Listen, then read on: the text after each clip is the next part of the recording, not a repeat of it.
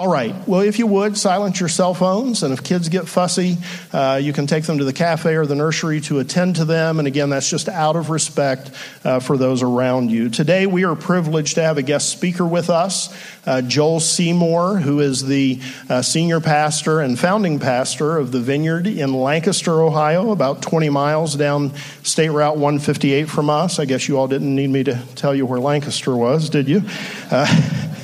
Sorry about that. Just a tad bit condescending there.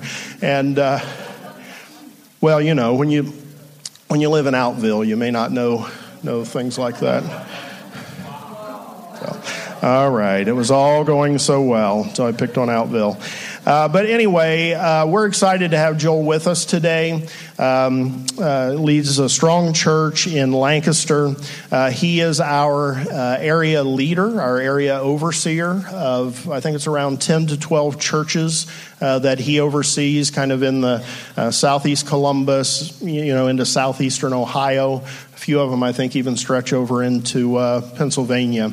And so I, in my own mind at least, think of Joel as our grand poobah of area vineyards. I think he kind of likes it. I mentioned in the first service, I saw a bit of a twinkle in his eye. I think he likes that title.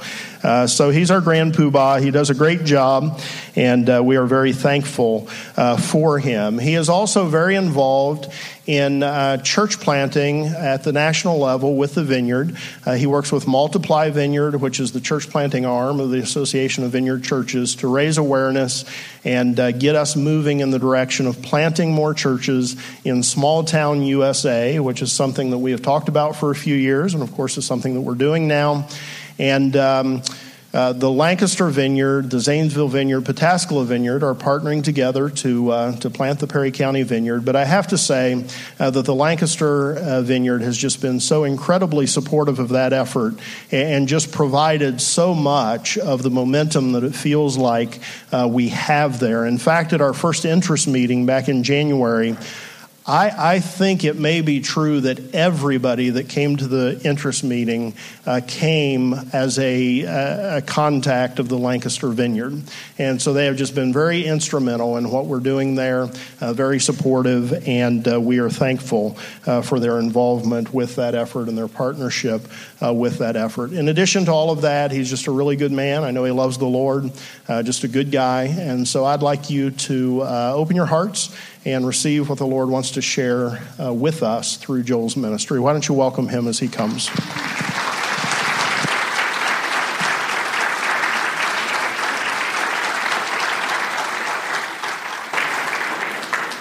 Well, good to be here. I don't have to tell you all this, but I'll say it anyway. You all just have a great church, and you have great leaders. Don't you have great pastors here at the Pataskala Vineyard? Just good people. Brian and Michelle, and just the kind of 1-2 punch of Brian's teaching and persona, and then just all his pastor's heart, and Michelle being a great worship leader, and then getting to know Ben over the last couple of years. One of the fun things about being an area pastor is getting to meet different staff members and different people in different vineyards. So you all are blessed to have the leaders that you have. So very good. And we've been very appreciative of you all. I mean, I was just impressed with Brian and Pataskala just taking the lead on the Vineyard County thing, Vineyard of Perry County.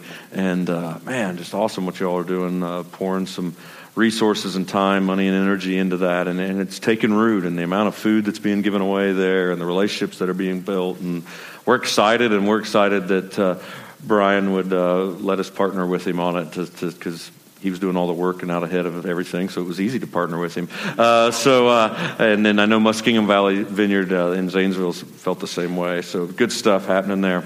I do have some folks with me. My wife and son Jesse right here in the second row. They love being put on the spot, and so they're here. I think there's a vacation photo because I wasn't sure who all would make it.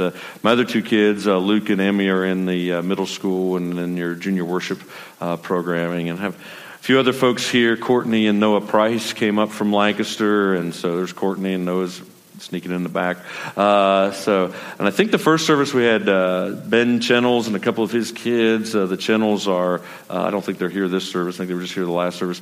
They live right in Junction City near New Lex, and so they're excited about a Vineyard Perry County coming. They'd been driving 45 minutes to Lancaster for years, probably a decade or more. So they're excited about that happening. Jay and Amy Schumacher came up, and their two girls, Bailey and Olivia, and I think Jay's in this service. And there he is, back in the back. And his girls are in the back in children's ministry. So had a few folks, and thanking them that they came and just to support and pray for this church and check out another vineyard. So hope they don't stay. Anyway, well, I'm going to do something just a little different. I wasn't planning on doing this, but in between the services, I just felt like the Lord was speaking, and don't do this often, but just felt like, especially don't do it often when I'm somebody else's church or something, but I felt like the Lord wanted us to start with just some prayer, and particularly, this may sound generic and general, but it just was hitting me pretty hard during, in between the services. There's some folks that you have just significant headaches right now, and I know it may sound like a generic healing thing, but if you have a headache, then it probably doesn't sound generic. You would want it healed. And so just anybody, you could just simply just raise your hand and say, yeah. So keep your hands up for a few seconds because we need others to, okay. If you're around those people, would you just lay a hand on them, or ask permission first probably, but would you just lay a hand on them and just begin to pray for them? Because I feel like the Lord wants to do some healing right now. And so come, Holy Spirit. I just pray right now in the strong name of Jesus, you would begin to touch these folks that have significant headaches. Just if you have a hand on those folks, I'll give you a few seconds just to pray for them, and pray just simple prayers of be healed, headache be gone.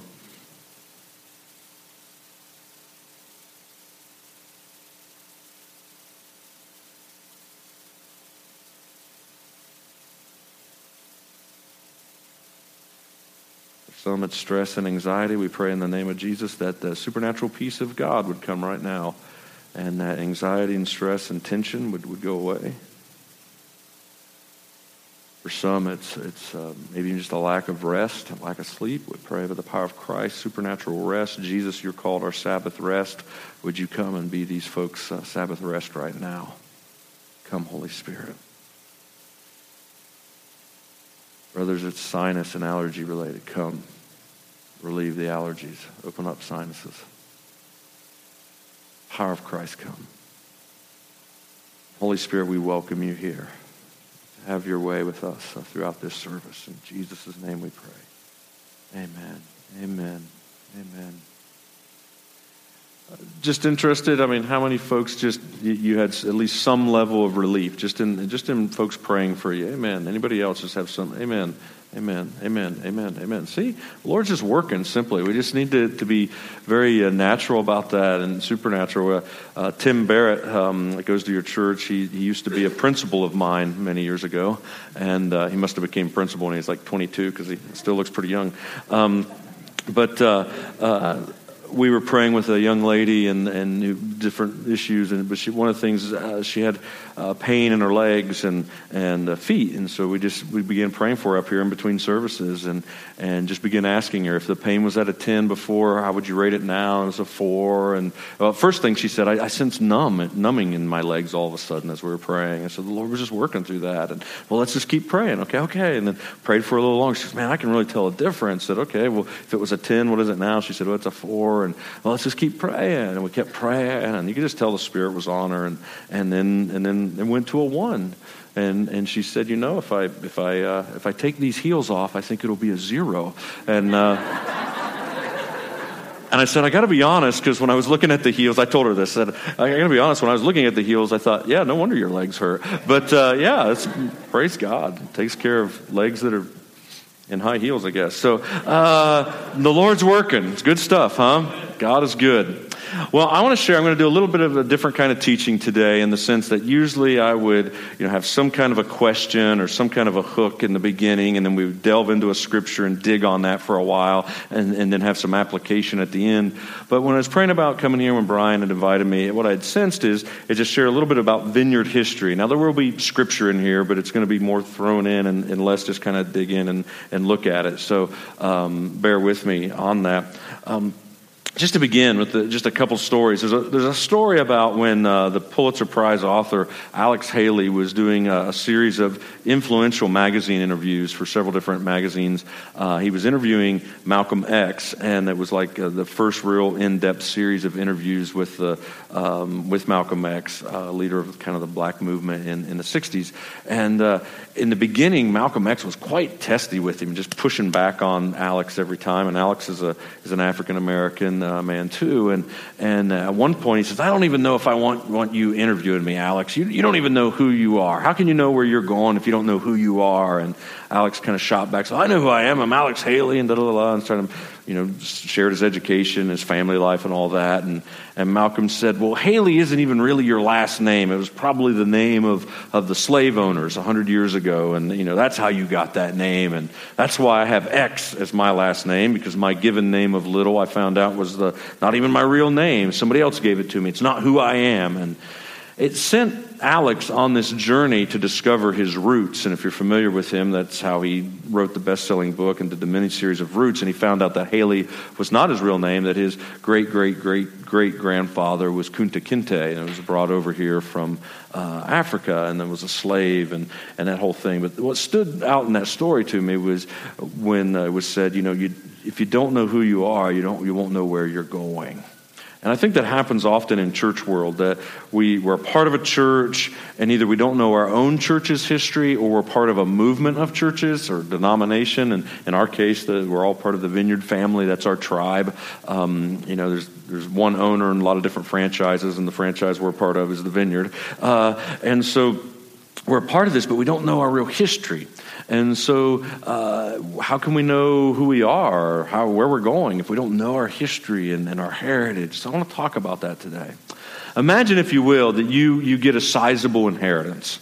You get a good size inheritance, and not enough to ruin your life. I mean, some inheritances could probably do that, but enough that could pay off your student loans, maybe pay off your mortgage. You've always had a dream career, so maybe it's enough that you would be able to plow it into this new career, start a business, do something like that. And so that's your inheritance that a relative left you.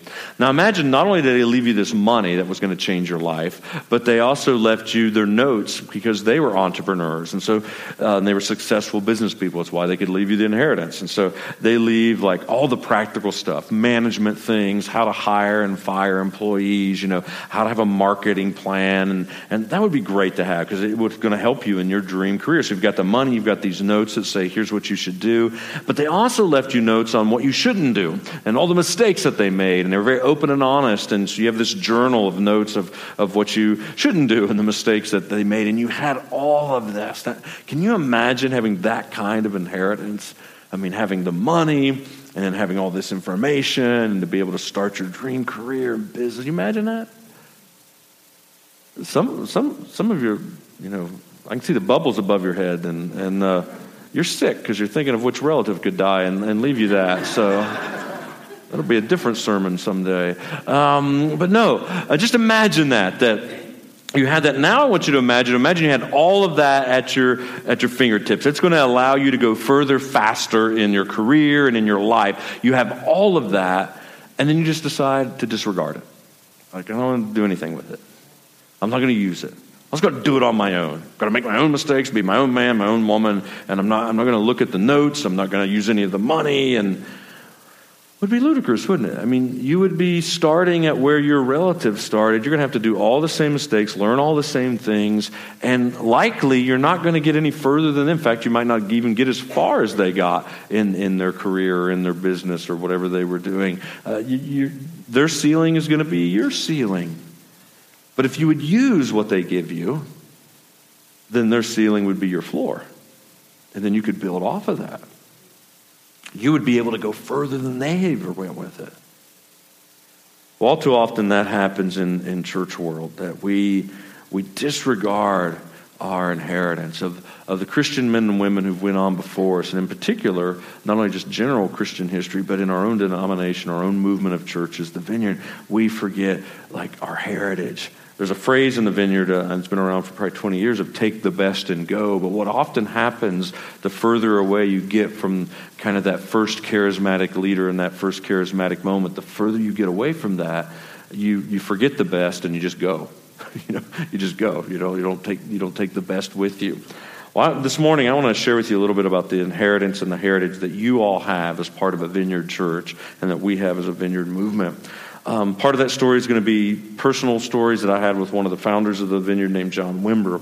And just to share a little bit about John Wimber, he went back, he said, and at least for 4 generations, he was part of a 4th generation pagan family. Like nobody believed in Jesus, nobody went to church. He said if they were Christians, it was incognito. They kept it secret. They did a good job of hiding it because nobody in the family knew they were Christians. Sometime at a young age, moved out west and near Anaheim in California, became a prolific musician, played 20 instruments quite well. At age 15, started doing gigs and getting paid for it. And then in his 20s, became a great musician in the Las Vegas area. He was responsible for introducing the Righteous Brothers to one another and producing their first album. And if you're under 45 or 50, you have no idea what I'm talking about. But they were a hot group. If you've seen a rerun of Top Gun, you've heard their song. And it's not the one with the electric guitar. It's in the bar.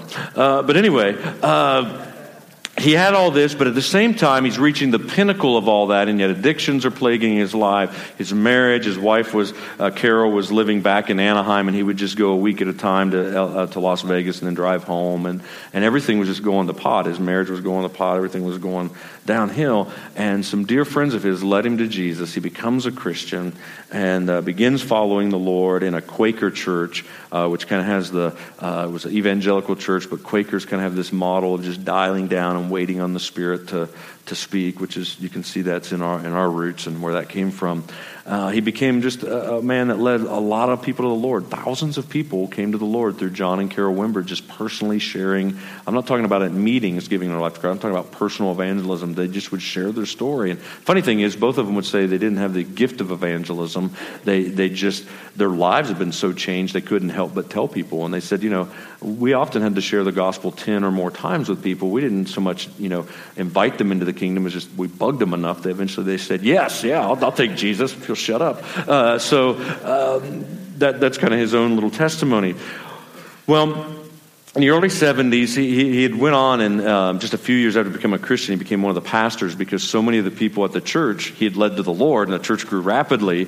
He went on to eventually leave that church, pastor that church first, then leave that church. He left the church and he became in 1970, 4 or 3, became the first leader of the Fuller Seminary Church Growth Institute. And he began to study how churches would grow and what keeps them from growing and all this thing. Around that time, his wife, who was one of the elders at the Quaker church, began a home Bible study and worship service. And for the first few, he wasn't even there because John was traveling, so Carol would just lead it. And these Bible studies became more and more about just open-ended worship. And the stories is that their house, their basement, the staircases would just be full of people just worshiping. They just couldn't get enough of just worshiping. Somebody sitting at the piano, just playing and just worship. And it was brand new. It was in the late 70s at this point. Well, John started coming after his travel schedule lightened up, and it birthed a church that eventually became a vineyard. And in 1982, it became part of what was called the Vineyard movement. And John took the leadership of 5 other churches plus that church, and they started a movement. The Anaheim Vineyard is what it eventually was called. And this church just began to grow. In the mid 80s, it had grown to something like 6,000 by I think like 1987. Just starting off with a couple hundred in like 1979 or 1980. In the early 80s, he coins this phrase, power evangelism. What John started noticing is in the scriptures, particularly in the New Testament, when people would come to know Jesus, so often it wasn't just proclaiming the gospel, but there was a demonstration of the power of Jesus. And he began to teach that, he would say, I'm not against program evangelism or outreach or what we would even call servant evangelism. He was all for those things. But he said, I think we're missing out on maybe the church's most powerful tool for sharing the gospel, and that's power evangelism. evangelism. See the power of God touch somebody's life, either through a healing or a deliverance or even just a prophetic word or some sense of the presence of the Lord, and then they would come to know Jesus. He taught, his church was mainly made up of teenagers and 20-somethings, so he taught them those things, and they went out around the hills of Anaheim and just shared with everybody, baptizing people in their swimming pools and those kind of things, and the church just grew rapidly. One of the things that made John so powerful was from those days at the Church Growth Institute, he understood the practicalities of church growth. Like, you got to have sufficient parking. You got to have good children's programming. You got to have culturally relevant styles and be able to relate to people and those kind of things. But he also understood the power of God, and that became just a great 1-2 punch. Well, I want to give you a flavor of John. I'm going to show a video, and it's a computerized kind of cartoon video, but it's John's voice. It's from one of John's teachings. But it'll give you a sense of his style, and it'll also share some, I think, core Vineyard values. So let's go ahead and roll that.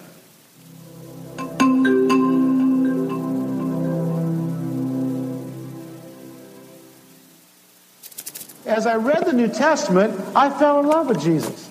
Didn't you? I liked him. I liked what he was like. I liked the things he did. I liked the things he said. Didn't you like those things? I thought that stuff was hot. I liked it when he multiplied the bread. You like that one? Huh? How about it? You like that? And the fishes, the sardines. I always picture sardines. I like that stuff. I like all that stuff, I liked it when he went by the fig tree and said, and it died. Can you picture him doing that? I like all that stuff. I like it. I remember last night, come forth. That's a biggie, I mean, that's hot. There's not many guys doing that come forth thing, telling anybody to come up from the dead. I like all that stuff. And when I became a Christian, I thought that's what I was going to do. I spent several weeks reading the New Testament and talking with these people, and I thought, this is great. I'm going to join up. I want to do this stuff. And so I remember the frustration of attending church the first few times. You know what I thought they did at church? I thought that people gathered at the church, had a good time together, sort of divvied up the land, and everybody went out and healed a few and cast out a few demons and won a few people to Christ before lunch. And so the first few times I went to church, I went prepared with the idea that we're going to, I'm going to take Anaheim. I want to go to Anaheim, the deepest, darkest pagan Anaheim, over there by Disneyland. That's where I want to go, because that's where I was raised. And when they didn't do it, I was disappointed. And I remember one day asking a guy about it. I said, when do we go out and do it? He said, what? I said, when do we go out and do it? He says, oh, you don't have to do it. You just have to believe it was done once. Now that's pathetic, isn't it? I found out over the next year or two that we cried about it, we sang about it, we preached about it, we prayed over it, we gave to it, but we never did it. We never got to go do the things that Jesus did. And I grew disillusioned in the process. Now, when I worked for the devil, he let me do his stuff.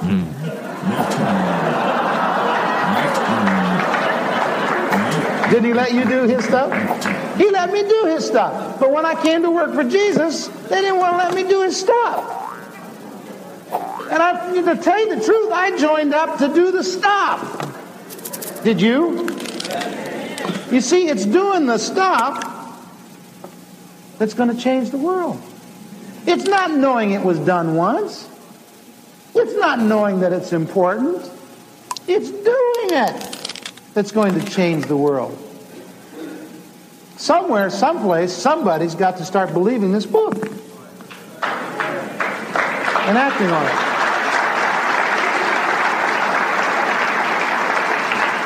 And I figure it might as well be us. We're qualified. And we understand that it can be done.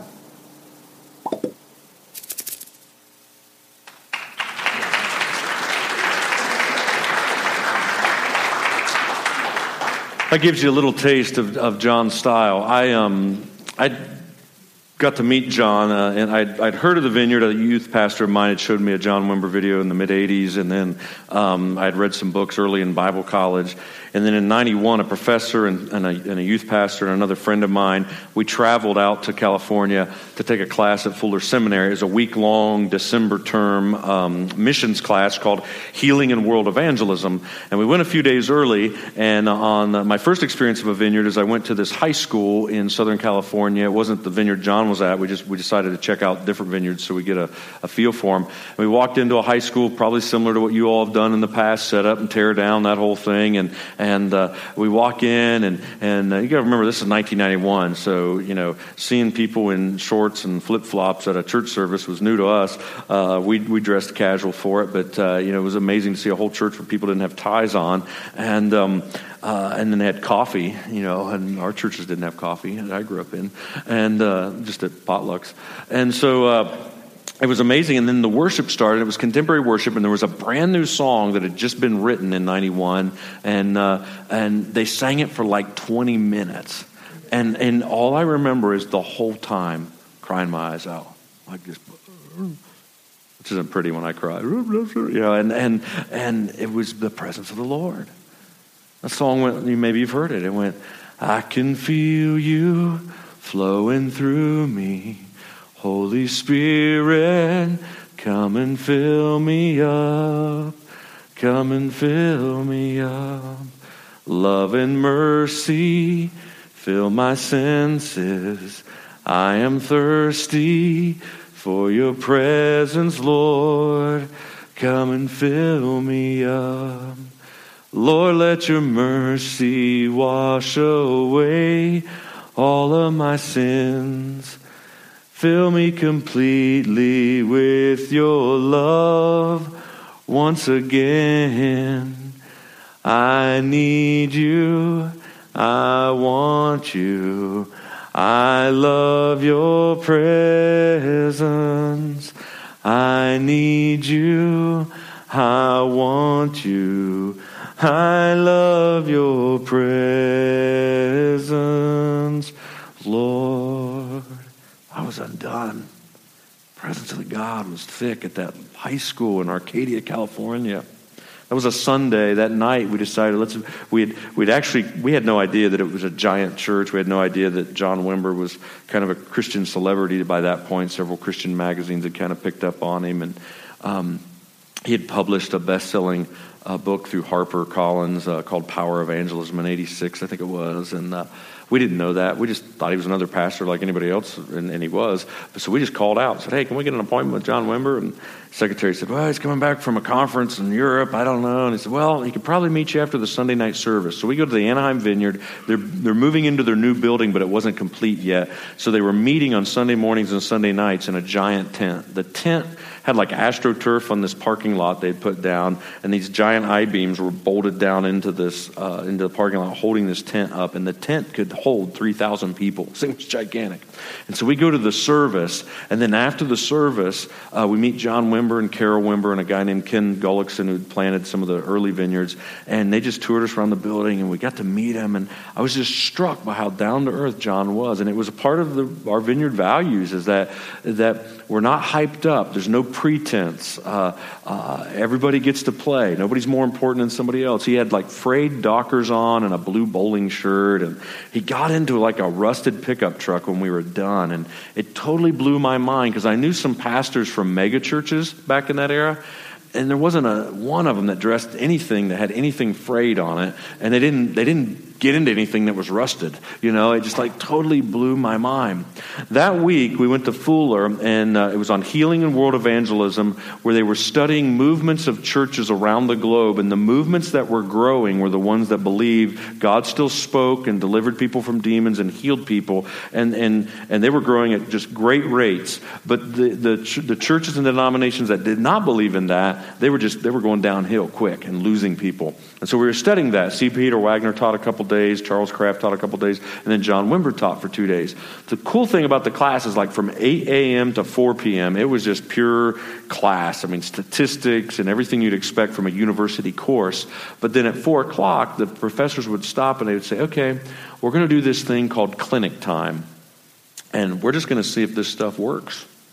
And that's what they did. They just stopped and started praying for people and trained us how to pray for people. And John came in and he said, he starts off, I remember his first day is after the 8 a.m. to 4 p.m. teaching. He said, we're going to do clinic time. He said, I was praying on the way over, and I felt like the Lord said somebody had a deviated septum, and we need to pray for that. And who is that? And a guy raises his hand, and John says, I don't know if the rest of you can see this, but just turn around and look at that guy, and you'll see kind of a shadow over the area of his face where this deviated septum is. And we looked back, and sure enough, me and my friends, we could see that. And we're like, wow. I don't know if I physically saw it or in my mind's eye. I can't tell you. I just know I looked in and saw there was something dark over his face, and he got prayer, and the darkness went away, and he could breathe. So it was cool. And then John said, on the way over also, as I was praying, I sensed the Lord say that he was going to heal like blindness or poor vision, and I think you, young lady, it's you. And I just remember thinking this gal had like the biggest, thickest lenses I've ever seen in my life, and I thought, man, I've got that much discernment to know she needs prayer for her eyes. I mean, I don't know if that's a word from the Lord or not, but so he invites her up. And I was it was theater seating, and I was sitting on the second row, right where these two guys kind of are, and I was about this far away, and I was just leaning forward, like, nobody's going to pull anything over on me. I'm going to make sure this is real stuff happening. And so she comes up, and John just says, now everybody keep your eyes open. We're going to pray for her. And he said, just wait on the Lord. So he waited, and several minutes just was quiet. That was one thing you had to know about John. He would not move in the Spirit until he had a sense. I mean, and if he didn't have a sense, then there was no prayer time. It was just like, well, we'll see you at the next meeting. See you. And so he just looked and he said, I sense that your eyesight issues, you weren't born with that. It was actually through trauma or abuse. And the young lady began crying, except no tears came out. And she goes, yes. In fact, she was from Japan. Most of the people in the class actually were Asians that had flown from Japan or from South Korea. There were very few Americans in there. And she said, yes, in broken English, said, yes, my grandfather beat me with a shovel head because I was a granddaughter and he wanted a grandson. And that's the abuse I went through. And so she stopped telling her story, and Wimber said, well, you all just watch because the Lord's going to heal her. And that's how, just, okay then. And so he waited on the Lord, and then he just maybe over 20 seconds, 15 seconds. It wasn't a long thing. In fact, the silence was way longer than the words. And so he just finally said, in the name of Jesus, eyes be healed, see. And she had explained to us that the reason not only was her eyesight an issue, but the reason we didn't see tears coming down is her tear ducts had been damaged and she did not cry. Just physically couldn't. In the middle of his prayer, and I'm sitting by where these two young guys are, and I'm leaning in like, in the middle of the prayer, her cheekbones just moved, reshaped. I mean, not like this stuff. I got extra stuff. She didn't have any extra stuff here. I can move that. But her bones like went, and it was amazing. And then all of a sudden, the tears came down. She took those thick lenses off, and John had a guy in the back of the room hold up fingers and do all that, and she could see perfectly. Well, I'm telling you, at that point, I was in. I can get in on this. And it was done in such a way that, it was done in such a way that I knew I could do it. Like, I couldn't do the stuff from the stage. I couldn't do the hyped up stuff. It just didn't resonate with my personality. But just simply talking and doing that, I could do it. I could do that.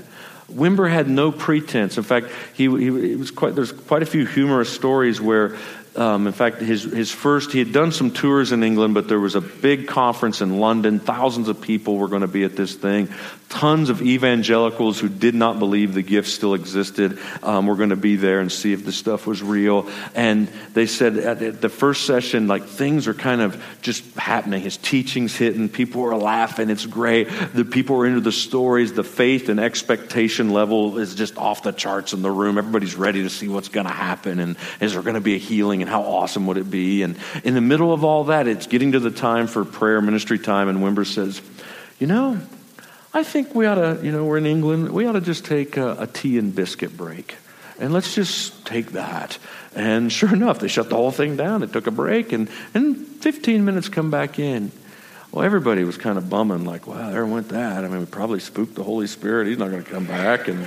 And they come back in after the break, and some of the most phenomenal miracles that happened during that conference happened right then. In fact, there's a book, I think it says When the Spirit Comes in Power, but it was a psychologist, John White, was there to do an academic paper on what was happening and to research if the healings were verifiable. And his book is basically based on those sessions, and the most dramatic healings happened after the tea and biscuit break, Charisma magazine in the mid-'80s interviewed him and said, so, like, how do you get ready for these big healing conferences, like when you're getting ready to go on stage? What do you do right beforehand? And he goes, well, usually I'm drinking a Diet Coke. It's usually what I'm doing. And it, like, totally... Now, what he wasn't saying is that prayer and preparation wasn't important. He was following the Lord and had a great walk with the Lord, But what he was saying is, meetings shouldn't be any more special than just your everyday life. And so you're ministering out of overflow of just your walk with the Lord. And so you don't have to get more ready for a meeting. That's just who you are. It just flows out of. And there wasn't this spiritual hype that needed to happen. He had a sense that everybody got to play, that everybody could participate. And after all that, like I said, I was hooked. So how did he do it? Like where did this come from? His style and these values, this heritage, this inheritance that we have. I want to just share real quickly just a few presuppositions that I think, or that I know, John had that allowed him to minister the way he did. Number one is, and I'll rapid fire these for the sake of time and so that we have some time for prayer ministry. But he had the sense that the kingdom of God is here. And so I think we have a slide of that, of just the kingdom of God and the comparisons of that. So for a long time, theologians and even Jews before Jesus' time, they had this concept that we live in this sinful, evil age characterized by sin, sickness, and disease and death. And in Judaism, they would say in the Old Testament that there would be this thing called the day of the Lord, and then all that bad stuff would stop, and all the good stuff of the kingdom of God would start and would just go on for eternity into the age to come. There'd be health, wholeness, eternal life, right relationships, peace with God and with others, that whole thing, a new heaven and a new earth.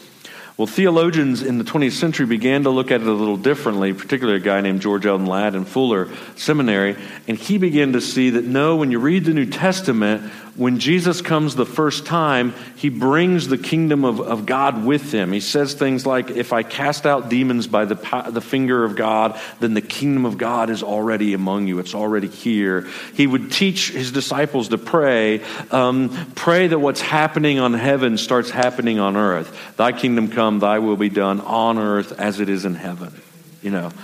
So expect that if there's whole bodies, whole minds, whole emotions, whole relationships with people and with God, whatever's happening in heaven, expect that it's already starting to break through onto the earth, and that's what was happening in Jesus' ministry. All of it was a sign that heaven had started breaking in. Now we all know it's not yet fully here. We still have sin, sickness, and disease, but in Jesus' worldview, and the New Testament followers of Christ's worldview, those things are still here, but yet the kingdom is here, and we're existing between the two until Jesus returns, and then all that will be left is that top line of the age to come, the kingdom of God. So we're living between two ages. And so that just freed Wimber up, because he could minister and just think, you know what? This stuff's supposed to be happening. Heaven's supposed to be breaking into the earth. It's what frees me up to minister. I don't know what backgrounds any of you have come from, but I don't have to run to some of the old stuff that people used to run to. So like if somebody doesn't get healed, I don't have to go, well, I didn't have enough faith, or they didn't have enough faith, or they must have secret sin in their life, or I got a whole list of sins in my life. So I don't have to run to all those things. When somebody doesn't get healed, I go, wow. We're just living in this already and not yet, that there's a war going on, that there's still brokenness and fallenness here, and yet I'm going to still be bold enough to be praying for healing because I should be expecting that. Heaven's already broken into earth. Do you get that? So it just frees you up. You don't have to worry about failing. You just do it and understand that we're living in between the ages. And it should propel us Instead of just kind of slinking backwards in a default setting like, oh, well, it's a broken world, it should propel us to say, no, we should be expecting to see more of this happening. And that's what fueled, I think, Wimber. The early days of Wimber, he would talk tons about we proclaim the gospel and we demonstrate the gospel. Some Vineyard verses that were big in those days, Luke 4:18-19. The Spirit of the Sovereign Lord is on me because he's anointed me to proclaim good news to the poor, proclaim freedom for the prisoners, recovery of sight for the blind, to set the oppressed free, to proclaim the year of the Lord's favor. That was huge in the 80s and 90s for the Vineyard, to say, this is Jesus's like manifesto. This is how he starts his ministry in Luke 4, saying, the Spirit of the Sovereign Lord is on me. That the Lord's favor, the year of the Lord's favor is already here. Like you can trade blindness for sight, being captive for being free. The passage in Isaiah that he's quoting from goes on, you can trade ashes for beauty, trade mourning for dancing, and that's the age that we live in. Jesus inaugurates the kingdom and kingdom ministry with that speech right there. And that was huge in Vineyard. And it was because he's saying, I'm going to preach it, I'm going to proclaim it, but I'm also going to demonstrate it, that God's here, God's on the move. All the summary verses in Matthew were big in the Vineyard in those days, because those summary verses in Matthew say things like Jesus went all around the countryside preaching the good news of the kingdom of God and healing every disease, casting out demons, and proclaiming this good news to the poor. But it was this idea that Jesus is a word worker. He didn't just talk about it, he actually did it. And we do that. I mean, we pray and see God heal people. And it's the reason we do things like food pantries too, right? Because we want to not only just say, God is here, heaven is breaking into earth, but we give out food, in essence, saying, here's an appetizer. In heaven, there will not be hunger anymore, but here's an appetizer of it now. And so that's part of that value system of just demonstrating what we're proclaiming, being word workers. So that was a definite deal with Wimber. Even I think of in Matthew 9, you remember that passage where Jesus looks out on a crowd and he says they're helpless and hapless. It says he has compassion. The word literally means his gut hurt. In the Greek, it's like his bowels hurt. It's like, ugh. And he looks and he says, the harvest is ripe. These people, they're just ripe for the gospel and the good news.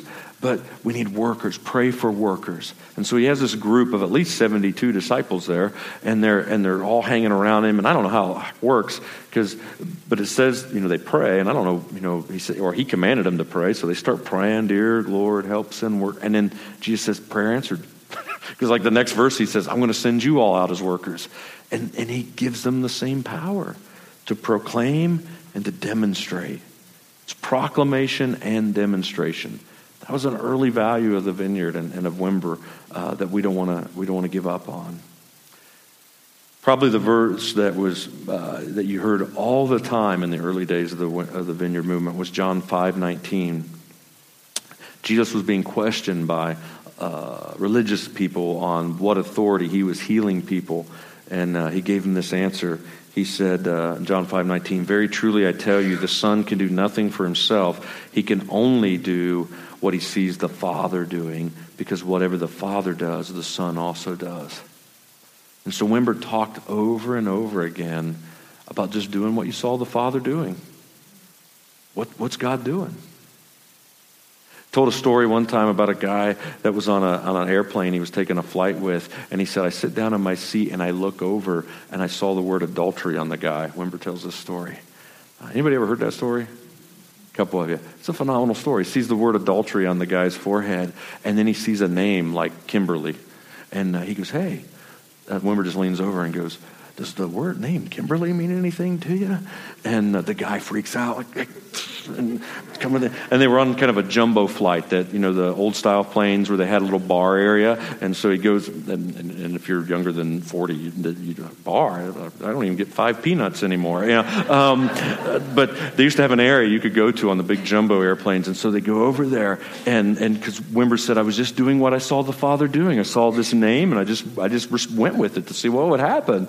And here the guy says, are you a private investigator? He goes, no. And he goes, and Wimber says, are you, you having an affair with this lady? He goes, yes. And the reason I got upset was my wife was sitting next to me.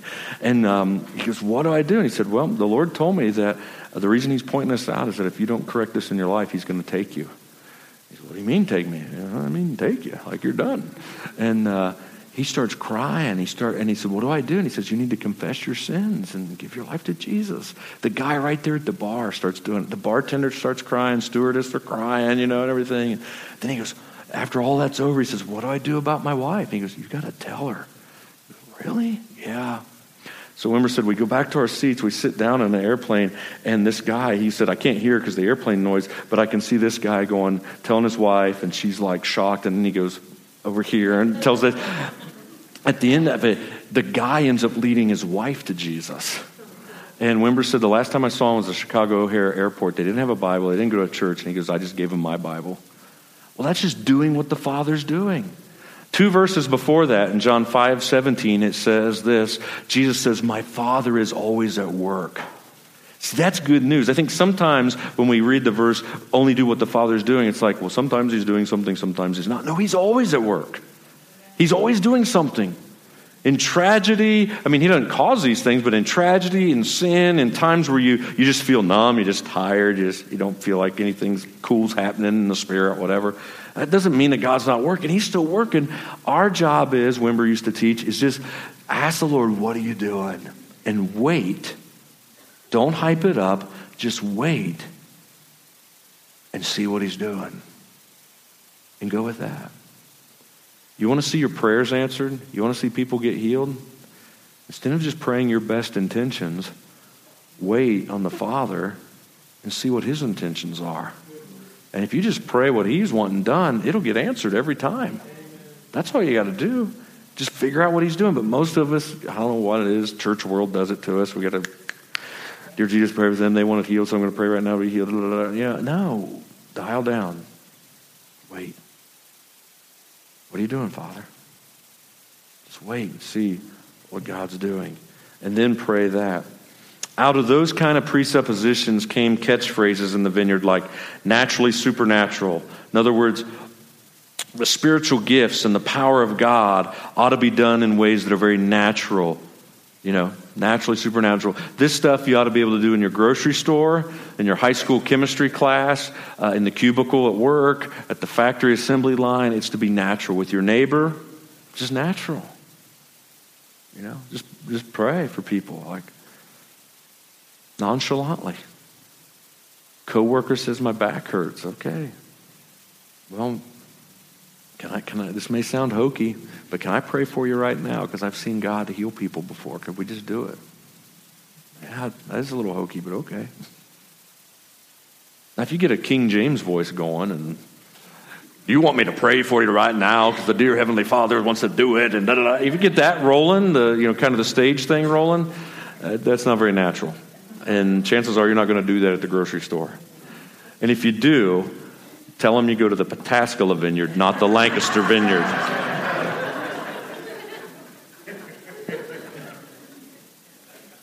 I always keep business cards of other churches,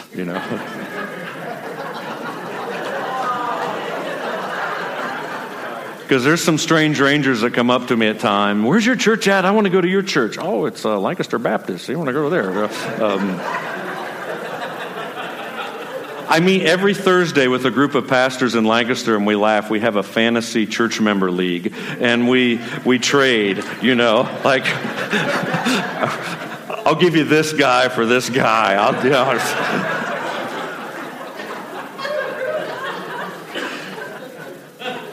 Sorry. First service didn't get this. You're lucky. So naturally supernatural. This other catchphrase came out was everybody gets to play. Now I understand not everybody gets to lead. That's a whole different discussion. But everybody gets to play.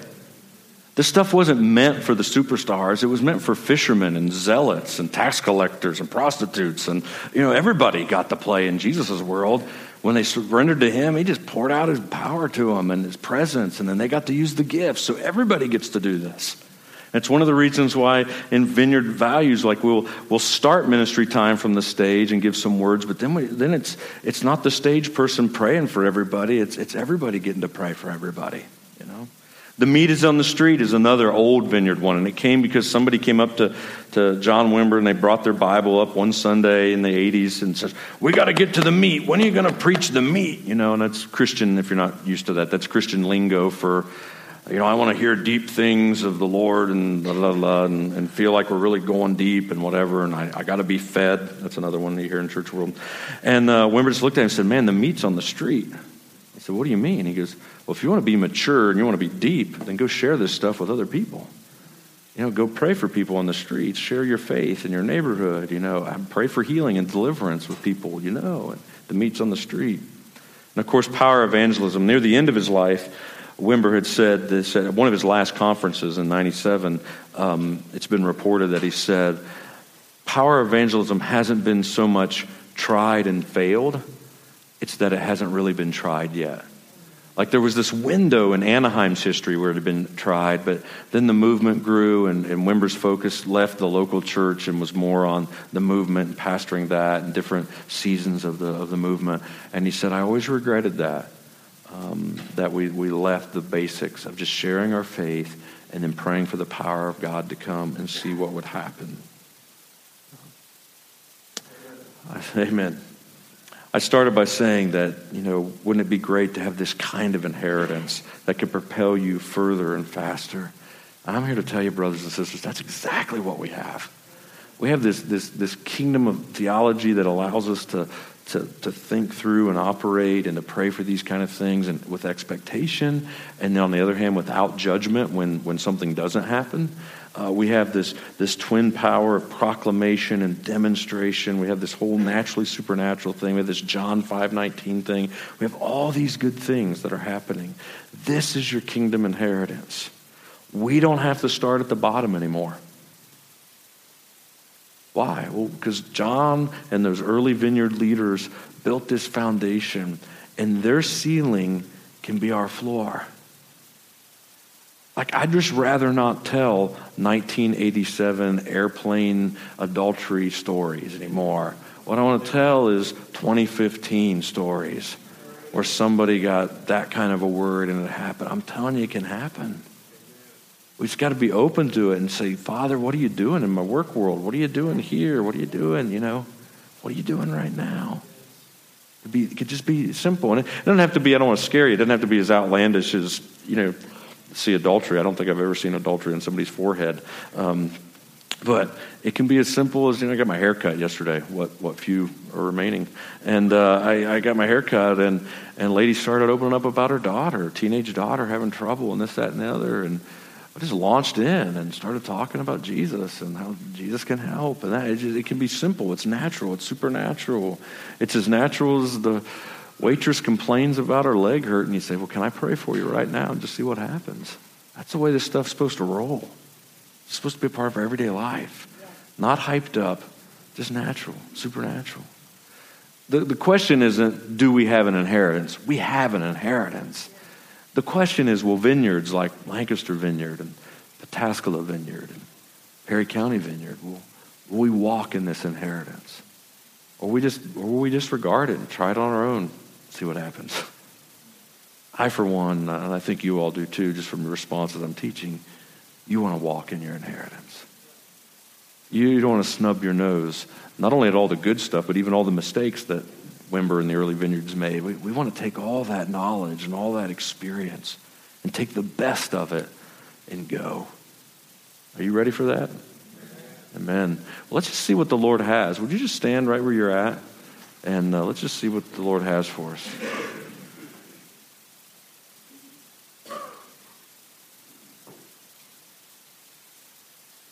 And I'm going to apologize. We went way over. I was looking at the clock and I was thinking at our church we started at 11, but we started at 10:30, didn't we? Sorry about that. I'm only a guest speaker, so it's okay. Don't get mad at Brian. Let's just pray and see what the Lord has. Holy Spirit, come.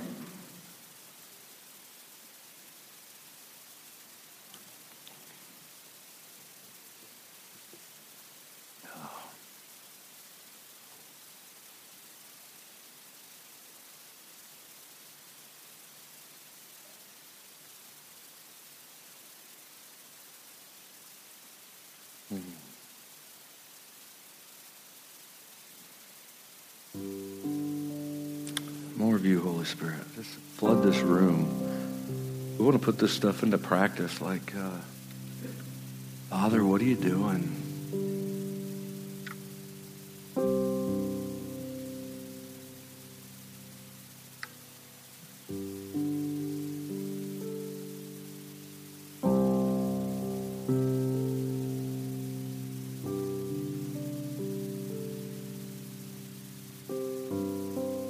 The guy over here in a white shirt over to my right, about third row from the back. You're still looking down. Yeah. So if you're new, I apologize. I'm just the guest speaker, so come back next week. Brian's a lot better. But I just felt like the Lord wants to bathe you in His Holy Spirit, and particularly a word one of our team gave earlier today was about how the Lord just kept saying Father's heart, Father's heart. And I feel like the Lord wanted to pour out His Father's heart on you and just to remind you again of how much He loves you, and you can draw strength. Whatever you go through in life, you can draw strength from the Father's heart, the Heavenly Father's heart. He's a strong dad. He's very compassionate and caring, yes, but He's like strong. And you can draw strength from that. I think the Lord wants to pour that kind of strength into you right now. So I just encourage you, if you're around this young man in the back, just maybe lay a hand on him. Would that be okay if people prayed for you? Would that be okay? And so just some folks begin to pray for him right now. And just pray for the Father's heart, a revelation of more of the Father's heart in him. Just come. More of you, Holy Spirit, right now. Yeah. Somebody in your right leg, you've pulled something or broke something, I'm not sure, and you have a pretty significant limp that and pain in your right leg. Who is that? Who is that? Just raise your hand. I feel like the Lord wants you to receive some prayer. I felt that in between services and felt like there's a word for that. A couple of you? Raise your hand so we can see it. There you go. Would some folks gather around this lady right back there and just pray? Simple prayer. Doesn't have to be anything long. Just wait on the Lord. Wait on the Spirit.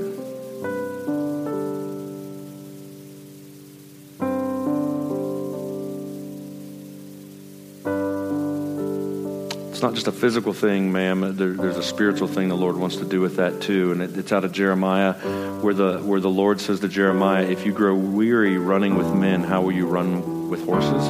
And it's this sense that not only does He want to touch you physically, He wants to empower you to run more spiritually too, and that you're going to be able to run with horses. And that's in a ministry context, some things that you didn't even know you could do, that He's going to empower you to do ministry-wise and give you strength to run in those ministries. Just keep praying for her on that. Do you have a word, Courtney?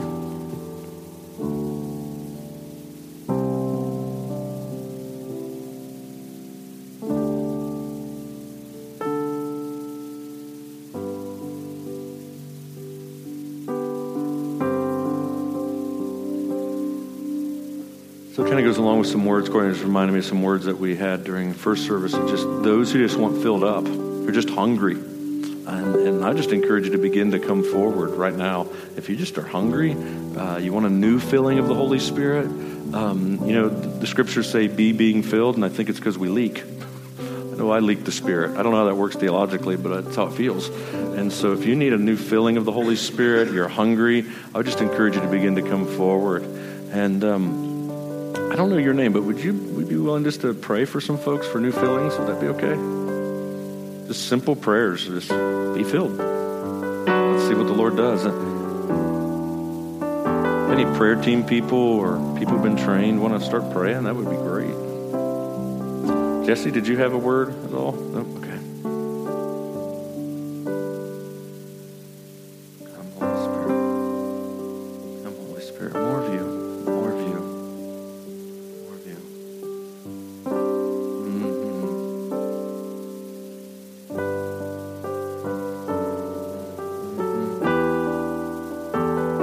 Somebody's got a job transition.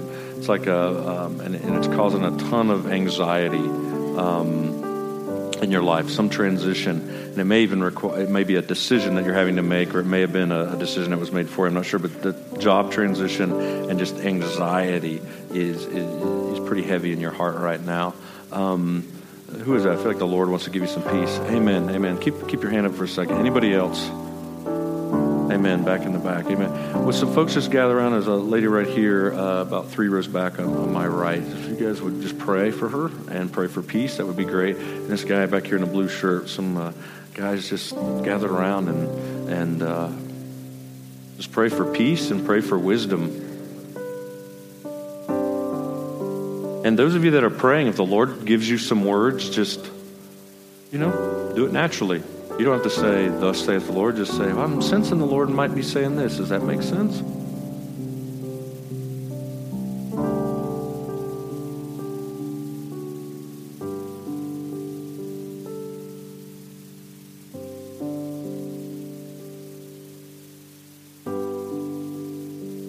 Come, Holy Spirit. Come right now. A couple people, you're feeling some warmth in your hands right now, and I think there's two gifts the Lord is pouring out right now. Some of you feeling some warmth in your hands, and the Lord is beginning to release some gifts of healing.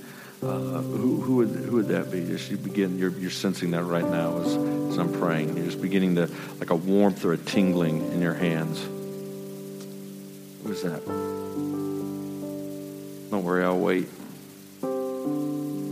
Amen. Amen. I think it would be good for you to get some prayer. Would you hold your hand up and have my wife come back and pray for it? Christy, right there. Just pray for gifts of healing. I think the Lord is distributing that right now. And there's some folks that I don't even know how to describe it. It's almost like a warmth or a desire in your mouth. Like you just want to talk. Like you just got to say something. I feel like the Lord's saying I'm pouring out some specific gifts of evangelism and gatherers. And for some of you, you're not even extroverted people, and you've always thought, well, evangelists must be extroverted. You're introverts. And it's not about personality type. The Lord is going to begin to put weight and power on your words, so that as you're sharing your faith or God stories or something that happened with a friend at church, it's going to have an evangelistic hook to it that's going to draw friends in. So who's just sensing that? Like there's a warmth on your tongue, or just a desire even to speak, like almost like a nervousness, like I got to say something. I think the Lord's pouring out some gifts of evangelism. Who is that? Who is that right now? The Lord's, I think, going to use you as a gatherer for this church body and to be sharing your faith. So who is that? Come, Holy Spirit, begin to pour out. Anybody before I move on?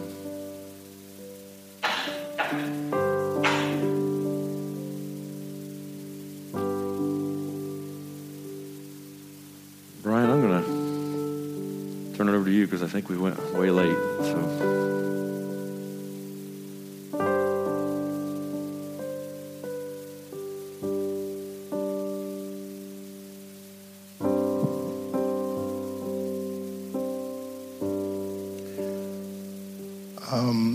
Of course, you guys are around here enough, you know that I don't do this stuff too much, but I felt very strongly that there are a number of people here today who, as Joel has shared and as he's called for different things, what's going on in your mind is, I've tried to press into these things before, and I got disappointed. I just can't do it again. And God wants you to push past that right now. He wants you to do what I heard Wimber said one time is, Joel, you can correct me if the story's wrong, but he prayed for 1,000 people to get healed when he started his prayer ministry, and nobody got healed. Now, friends, that'll create a crisis of faith right there. And he said he felt like the Holy Spirit spoke to him and said, are you going to determine what I can do by what you've seen so far in your own experience, or by what you see in my word? I want you to trust what you see in my word. And so Wimber kept praying and started seeing things happen. And so I think there are a lot of us here today, at least a good number of us here, who you feel like you've been burned with these things before. You pressed in. You didn't see what you wanted. And God wants to say to you, press in again. Press in again. Keep praying. Keep believing. Keep exercising your faith. And so if there's anyone like that resonates with you, I just encourage you to come up and receive some prayer or do business between yourself and God.